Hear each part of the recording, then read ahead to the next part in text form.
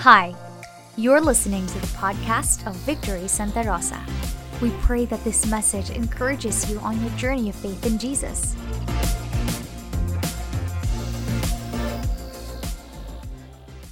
Just like to update you, no, yung mga nangyayari for the past 2 weeks, no, our campus ministry, even our church, we are continually serving, no, our campuses through Brigada Eskwela. I know lahat tayo alam natin yung Brigada Eskwela, yung program na ginawa ng ating DepEd, ng ating government, just to prepare, no, yung mga students na papasok next week, no, yung iba magi-start na next week, yung ibang mga private schools nag-start na nung start pa lang ng school year na ito, but for the public schools, no, mag-start po sila ngayon pong week na ito, no, ngayong month na to, August. Kaya nga may Brigada Eskwela. So yung mga campus missionaries natin, pumunta po sila in different campuses, even some of the staff, just for us to help them prepare, no. Nag-donate po tayo ng mga mask, bond papers, mga cleaning materials, and some, no, talagang sila po mismo yung naglinis. Nagbigay din tayo ng mga bottled water, no, para doon sa mga naglilinis, no, may mainom sila, no. And this is one of our ways to continue to serve our campuses and believing to God, no, na someday na magkaroon tayo ng work, no, sa mga campuses na pinuntahan natin. And just to update you din, no, some public high school, no, isinama po tayo, no, in their planning, no, for the school year, no, just for us to be able to share, no, impart to the students, no, yung mga values na kailangan nila, no, and gusto nila maging partner tayo, no, in values formation ng church, no, and eventually they would come to the knowledge of God. Yun naman yung heart natin, no, and all of us here, no, tayo pong lahat na nandito ngayon, because you are part of this church, kasama po kayo doon. Because you put your faith in God, kasama po kayo doon. So ano man yung ginagawa ng mga campus ministry natin, Every Nation Campus, yung po yung tawag sa campus ministry natin, part po tayong lahat ng ginagawa nila as a church. And speaking about campus ministry, today and for next week, we are going to talk about campus or next generation. Sabihin nga natin next generation. So we are going to talk about this series. If you know, you know. Diba? Parang, Pastor, ano po yung ibig sabihin, no? Kung alam nang natin talaga anong nangyayari sa mga kabataan natin, kung naiintindihan natin sila, alam natin kung ano yung sasabihin natin, alam natin kung paano natin sila tutulungan. Especially this season for the past 2 years, sobrang hirap po para sa mga kabataan natin, sa mga estudyante na nakulong sila, no, sa kanilang bahay. Yes, of course, ngayon medyo open na, nakakalabas na sila, but nanibago talaga sila. And now, they are in transition again, no, in face-to-face classes, no. Parang ang hirap, no, tayo nga na nung umpisa nanibago rin tayo, 'di ba? Nung bumalik tayo in face-to-face or on-site worship services, nanibago rin tayo, kaya nga nung una, medyo naiilang pa tayo, no, sa katabi natin, no.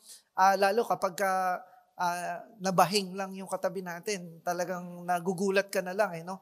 Napapareact ka, no. Pero ngayon parang normal na lahat, no, and thank God, no. Kasi iba talaga mag-worship, no, ng face to face, no.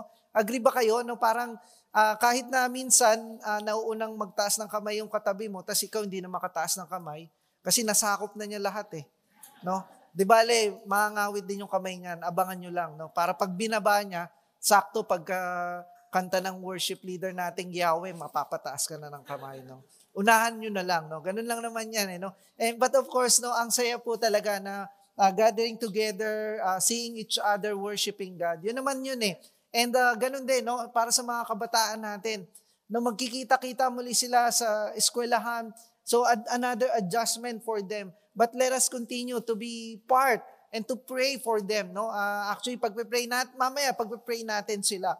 And speaking about next generation, I know for sure in your homes, no, meron po tayong mga next generation sa bahay natin, especially for the parents. We are called by God to be a good steward of the heritage or the value, inheritance na binigay ng Panginoon para sa atin. Reward sila, blessing na binigay ng Panginoon sa atin, yung mga anak natin. Ako po, meron ding 3 anak. Ang panganay ko, 10 years old, tapos 6, and then 4 years old. No, and sobrang reward sila sa Panginoon, no? Reward sila sa amin ng Panginoon na kahit minsan, 'di ba, parang ang hirap, 'di ba? Pero reward sila ng Panginoon. Alam niyo ba ang calling natin, especially for us, those who have gone ahead of them, no, sa next generation, we are called by God as a warrior. No, sabi po sa Psalm 127 verse 4, like arrows in the hands of a warrior are the children of one's youth. No, in other translation, are sons born in one's youth. Meaning, tayo pong lahat ng mga parents, warrior daw tayo. At yung mga anak natin, sila yung arrows. No? Kapag ka warrior ka, pana sila, 'di ba? Unti-unti ini-stretch mo 'yun sa bow, no? And then, of course, bago mo i-release yung pana, kailangan sure ka ano yung target mo, mai-hit mo yung target. Kaya nga, yung mga anak natin, unti-unti ini-stretch natin sila. Merong discipline tayong ginagawa, may tinuturo tayo sa kanila para pagdating ng panahon. Alam niyo po yung mga anak natin, hindi forever kasama natin. No? Yung iba hindi nag-agree, bakit pastor itong anak ko? Kasama ko na buong buhay niya. May pamilya na siya na dito pa, kasama ko pa rin, no? Arang ganyan, no? Hindi, ano po, no? Darating po yung panahon, magkakaroon sila sarili nilang buhay. I-release po natin sila sa mundo na ito. Pero kapag ni-release natin sila, sure ka, mai-hit mo yung target. Ano ba yung target natin? Ang target po natin, sabi sa Deuteronomy chapter 6, verses 5 to 7, you shall love the Lord your God with all your heart and with all your soul and with all your might. These words that I command you today, na kinuman ng Panginoon, shall be in your heart. Lahat daw tayo nasa puso natin. And you shall teach this diligently to your children. Yung po yung target natin, yung goal natin. Paano mo mai-hit yung target? Ituturo natin to sa mga anak natin. Sa next generation, ituturo natin ito. Paano natin ituturo? Diligently. Ang linaw, di ba, nang sinabi ng Panginoon, when you sit in your house. Saan ba tayo umuupo? Kapag kumakain, kaya nga nagpe-pray muna tayo bago kumain. Na nagpapasalamat tayo sa Panginoon kung paano nag-provide ang Panginoon sa atin. Na tayo may nakakain. Araw-araw, 6 na beses isang araw. Grabe, no? Kaya pala naglalaki yan yung mga anak natin, no? 6 na beses. Kumakain tayo, nagpapasalamat tayo sa Panginoon. Saan pa tayo umuupo? Kapag nasa sala tayo, nanonood tayo ng TV. And ngayon, di ba, yung mga anak natin na into gadget na talaga, samahan po natin sila. Kung ano yung pinanonood nila, yun yung pagkakataon natin na ituro sa kanila kung paano nila mamahalin ng Panginoon at malaman nila kung ano ang tama't mali sa mundo na ito. No? Ang linaw po, when you sit in your house, when you walk by the way, paano ba tayo nangyayari, di ba? Kasama natin mga anak natin, namamasyal tayo sa mall, may nakita yung anak natin, pwede natin ituro sa kanila, anak, hindi maganda yung ginawa niya. May narinig kayo, nagmura. Anak, hindi maganda yon. Kasi kapag sinabi mo yon sa tao na ito, anong ibig sabihin nun? Yun yung pagkakataon natin, tinuturo natin sa kanila at malaman nila kung paano nila mamahalin ng Panginoon. Saan pa tayo naglalakad?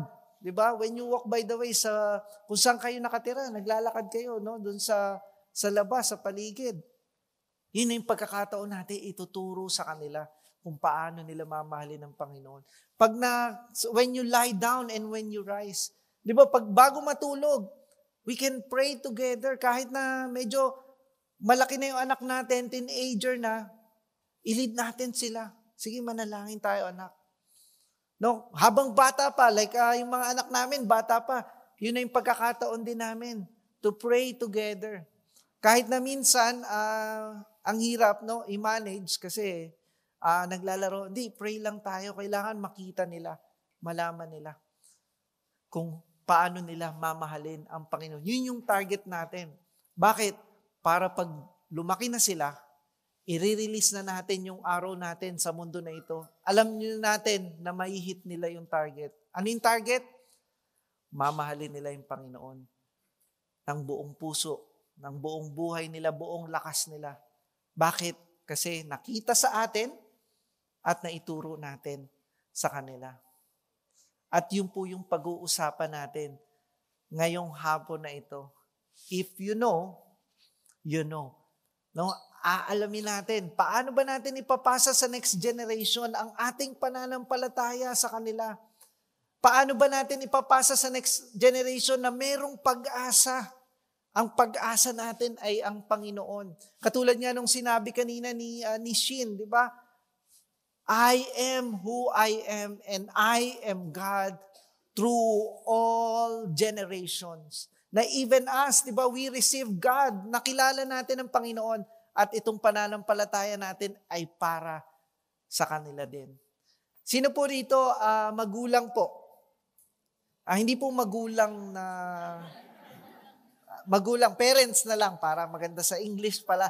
No, ayan, taas po ang kamay, parents, grandparents, grandparents, sama, lolo, lola, yan, taas po ang kamay yan. Yung iba, mga lolo na sa may apo sa tuhod, talampakan, grabe, no? Talagang aaga nyo pong nagmahal. Kaya po gano'n, no? So, lahat mga parents, no? I hope na naririnig nyo po ang pinag-uusapan natin ngayon. Yung mga singles naman, yung mga working singles, sige, taas po ang kamay, yung mga singles, ayan, tingin po kayo sa paligid, ayan, ayun, no? Hindi, yung mga singles po, no? Para sa inyo din po itong pinag-uusapan natin. I hope naririnig nyo din kung paano magiging example tayo sa mga next generation. At sa mga estudyante naman, taas kamay ng mga estudyante. Sige po, gusto ko lang po makita mga estudyante. Ayan. Ayun, marami pong estudyante, no? Para sa inyo din po, or para sa inyo din, ang mensahe na ito. At para sa ating lahat, sana po, nagkakarinigan tayo. Kung ready na po kayong makinig at magpuri sa Panginoon sa kanyang pag-aaral ng salita, mari po ba tayong lahat na tumayo? At buksan ang ating Bible sa Psalm 78. We will be reading from verse 1 up to verse 8. No? Sa Bible nyo po, kung wala po sa cellphone nyo, basta yung Bible po ang bubuksan natin. No? Hindi po ang ating social media. Ayan. So, Psalm 78. Basahin po natin. Verse 1, give ear, O my people, to my teaching. Incline your ears to the words of my mouth. I will open my mouth in a parable. I will utter dark sayings from of old, things that we have heard and known that our fathers have told us. We will not hide them from their children. We will but tell to the coming generation the glorious deeds of the Lord and His might and the wonders that He has done. He established a testimony in Jacob and appointed a law in Israel, which He commanded our fathers to teach to their children, that the next generation might know them, the children yet unborn, and arise and tell them to their children, so that they should set their hope in God and not forget the works of God, but keep His commandments.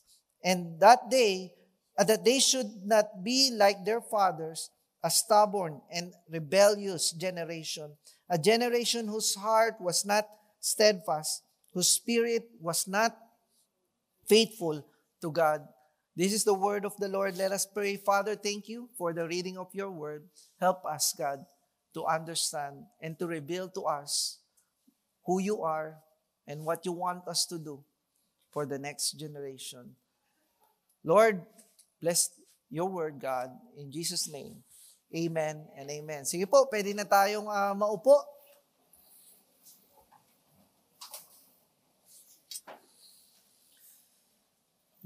Just for us, no, to be able to understand more or clearly, no, ito pong pag-uusapan natin ngayong hapon na ito, no, ipapackage po natin, no, yung pag-uusapan natin with these two words, no, tell and teach. Sabihin nga natin, tell and teach. Yan po, no, yan yung diyan natin iikot, no, yung pag-uusapan natin. And ang linaw po, no, sinasabi ni Asaph, no, yung author po ng Psalm 78, sinasabi niya sa simula pa lang, give ear or incline your ear to me.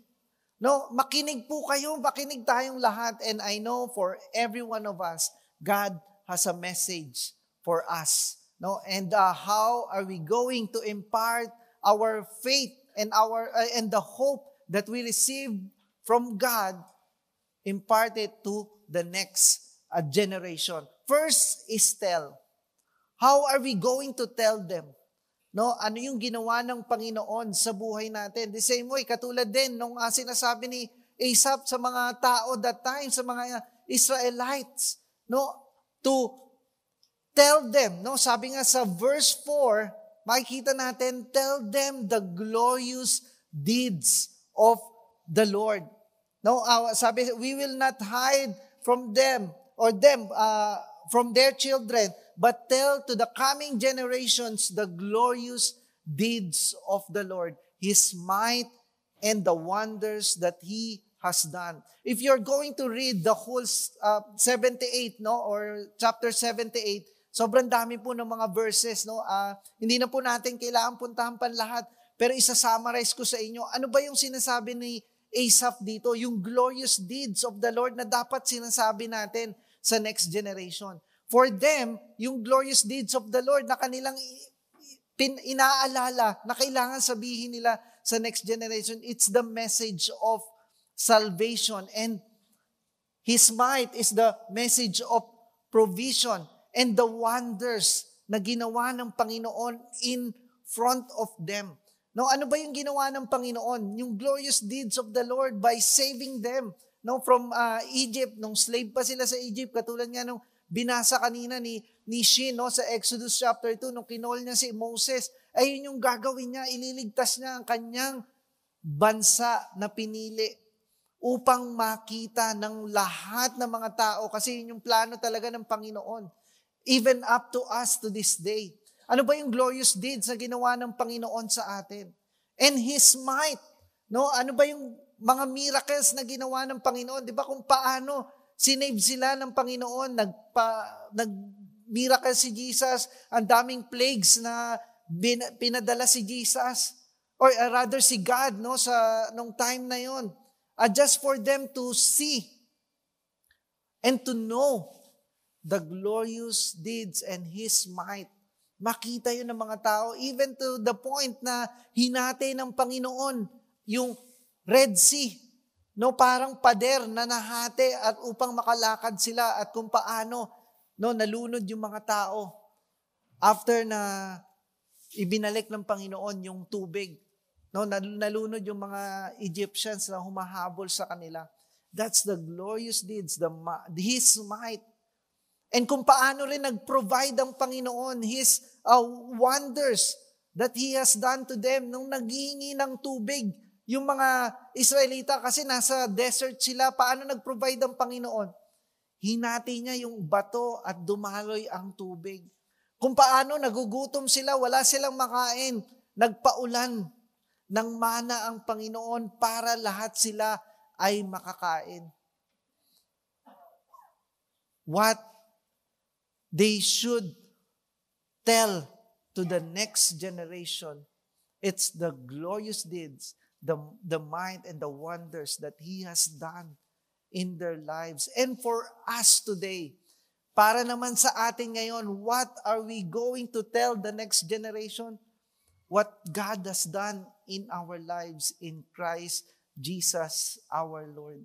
When He saves us from our sins, when in spite na of our shortcomings, no? Dahil makasalanan tayong lahat, kailangan makita nila. Yun yung sasabihin natin kung paano niligtas tayo ng Panginoon.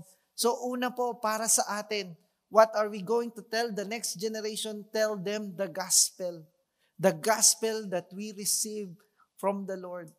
In John 3:16, for God so loved the world that He gave His one and only Son, Jesus Christ, to die on the cross for the forgiveness of our sins, and that whosoever believes in Him shall not perish but have eternal life. And for all of us, we believe in Jesus. Sino po rito naniniwala sa ginawa ng Panginoon Jesus? Lahat po ba tayo? Are we thankful to God in saving us? Not only that, by providing for everything sa buhay natin. Yun po yung isi-share natin, sasabihin natin sa next generation. Tell them the gospel. Kung paano niligtas tayo ng ating Panginoong Jesus in Romans chapter 5 verse 8. But God shows His love for us while we were still sinners.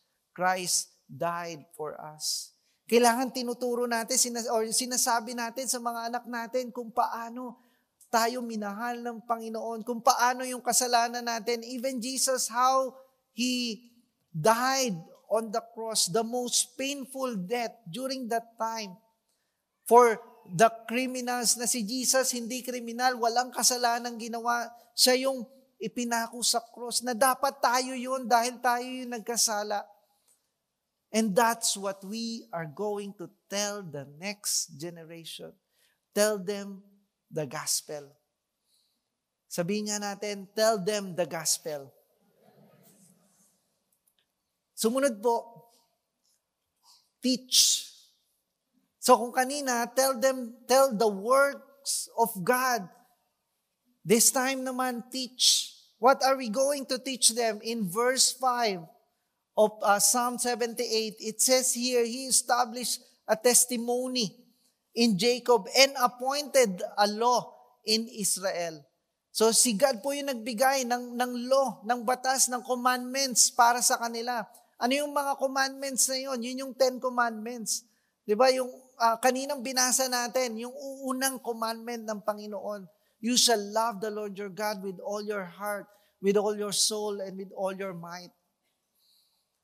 So, anong gagawin natin? Which He commanded our fathers to teach to their children. So for us right now, what is the command or the law in our time today? It is the Word of God, the Bible. So we should teach the next generation, our children, the Word of God. Kaya nga po tayo pumupunta ng church, kaya dinadala natin sila sa kids church. But it is not enough. Hindi natin iaasa lang sa mga kids church teachers or sa mga campus missionaries natin, sa mga youth, para turuan sila ng salita ng Panginoon. Tayo po mismo, we should teach our children the Word of God. Let us read together the Word of God. So next thing po na pwede natin gawin, not only to tell the works of God, but to teach them the Word of God. How important the Word of God is. Even Jesus, He quoted a verse in Deuteronomy when He was being tempted by Satan. If you are really the Son of God, tell this stone to become bread. Ano yung sabi ni Jesus? Matthew 4 verse 4. But He answered, it is written, man shall not live on bread alone, but on every word that comes from the mouth of God. That's how important the Word of God is if we want to live the life in this world. We should have the Word of God. Kaya nga po pag wala ng salita ng Panginoon, ano yung nangyayari sa atin? madali po tayong nanghihina. Madali po nawawala yung pananampalataya natin sa Panginoon. Nawawala na po tayo, nagkakaroon na po ng doubt sa buhay natin. Kaya nga po, importante yung salita ng Diyos sa buhay natin. Kung gusto po natin ituro to sa ating mga anak, ituro ito sa next generation, magsisimula po sa atin. Mahalin po natin yung salita ng Panginoon. That's how important yung ginagawa natin, mga groups kung saan tayo nakakarinig ng salita ng Diyos. Ganon din po ka-importante na tayo mismo, we read the Word of God. Kung ayaw nyo magbasa, pakinggan nyo po, listen to the Word of God. No? May mga audio Bible, no? Gamitin din natin. Yung sayang yun, binigay yung technology. Pwede rin po natin ma-enjoy. Kahapon po ay nagpunta po ako ng Fort, no? Doon po sa building natin, yung kanina napanood natin, no? For me to attend seminar, no? About managing conflicts, no? And then papunta po doon, while driving, nakikinig po ako ng salita ng Diyos sa Tagalog version, no? Ang salita ng Diyos version. And siguro po naka 25 chapters po sa Psalm. At yung iba po sa Leviticus, no, half-half po. And then sobrang, alam yun, ang dami mong natanggap na salita ng Diyos. Marami pong pagkakataon that we should receive the Word of God so that we would know how to teach this to the next generation. Tell them the work of God and teach them the Word of God. And ano po yung magiging resulta kapag ginawa po natin yun?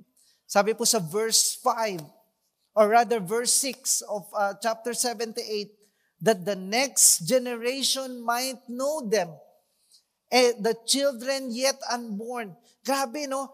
Hindi lang pala sila yung makakaalam nito, yung next generation, but also yung mga hindi pa ipinapanganak. Alam niyo po yung pananampalataya natin ngayon, hindi lang po yan sa atin. Para yan sa mga susunod na henerasyon.